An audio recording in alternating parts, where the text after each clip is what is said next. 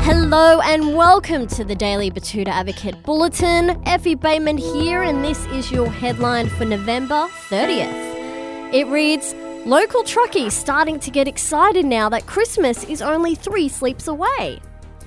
Local Truckie Bill Kirkpatrick is stoked that Christmas is only 3, maybe 4 sleeps away. If that, he reckons. Maybe just 2, we'll see how we go.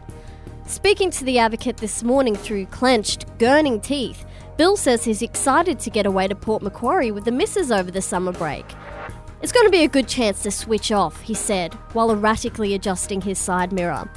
I've just got to get these next 3 loads in on time. I've got Adelaide, Broome, Darwin, Townsville, and then it's down to Wollongong. Without trucks, Australia stops. Actually, I'm going to have to get to Mount Gambier at some point too. Oh well, she's not long now. The interview then ended abruptly as a wide-eyed Mr. Kirkpatrick checked his load and realised he'd driven halfway from Mount Isa to Adelaide without a trailer. Ah, shit, he says. Gotta go. Anyway, that's what's making news for today. See you later.